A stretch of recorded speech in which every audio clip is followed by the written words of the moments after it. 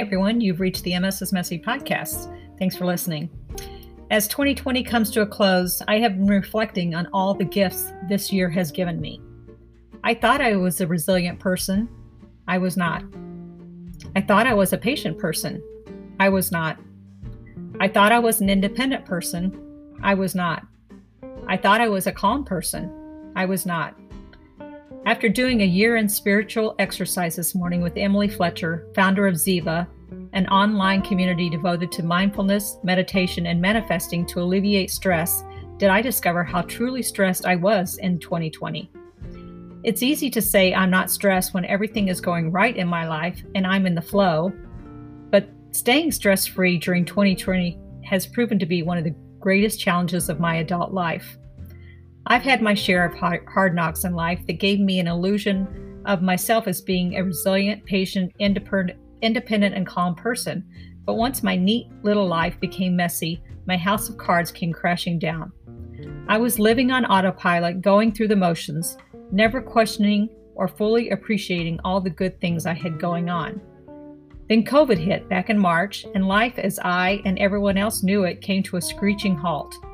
I spent the first couple of months of the lockdown like everyone else, trying to make the best of it by cleaning out closets, baking all my favorite goodies, learning how to use different video conferencing apps to stay in contact with close family and friends, watching way too much TV, and getting lots of sleep. Our daughter, her husband, and their little dog Evie lived with us for the whole month of April, creating a welcome distraction from the pandemic. While everyone else worked in their separated little makeshift offices upstairs, I quietly and efficiently ran the household downstairs, making sure groceries were always being ordered, the house was staying clean and neat, and making sure there were always clean clothes and linens for everyone.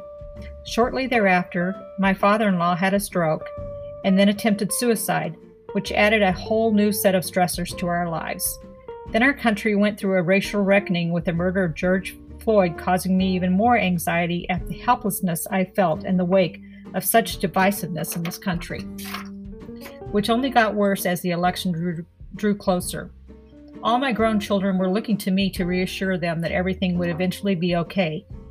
And sure enough, the weather started warming up and things did seem to start getting a little better. Good thing too, because the novelty of being stuck inside was starting to wane. We had to cancel a big family reunion / mom's 80th birthday celebration that we had been planning for the end of June, opting to watch her neighbors and friends drive by her home in Arizona on the computer instead. Over the summer, I really appreciated the occasional socially distanced outdoor breakfast or lunch with girlfriends, having the family over for a barbecue to celebrate birthdays and summer holidays, visiting friends in their backyards to swim or eat, and just generally making the most of an all too short Chicago summer. I also started this podcast in June after finishing up a blog I had started a couple of years earlier called MS Family Affair. My intention in starting this podcast was and is to help others living with MS navigate their messy lives too, but I soon discovered the podcast had become more cathartic for me than I had ever imagined, clearly demonstrating that I didn't have all the answers to the questions that I still had. Why was I so anxious and antsy? What is it about me that insists on perfection in myself and everyone else?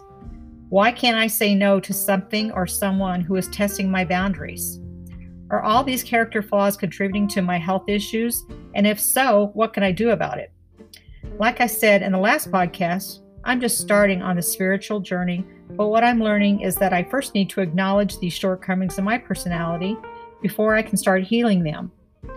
These are the real gifts of the season for me, to admit that I don't have all the answers, that I need the help of friends and family to get by.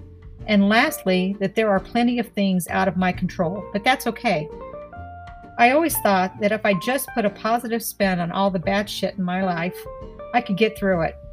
Having this mindset was also contributing to my anxiety because if I didn't always stay positive, and who could have after all these months in lockdown with racial and political warring thrown into the mix.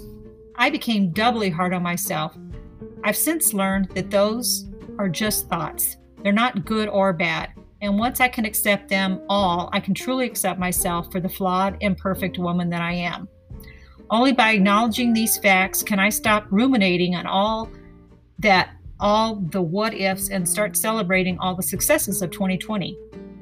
As hard as this year has been, I am truly grateful for all the lessons it has taught me. Without the challenges of 2020, I may never have questioned my cushy little life, nor strive to make this one life I have the best one it could possibly be.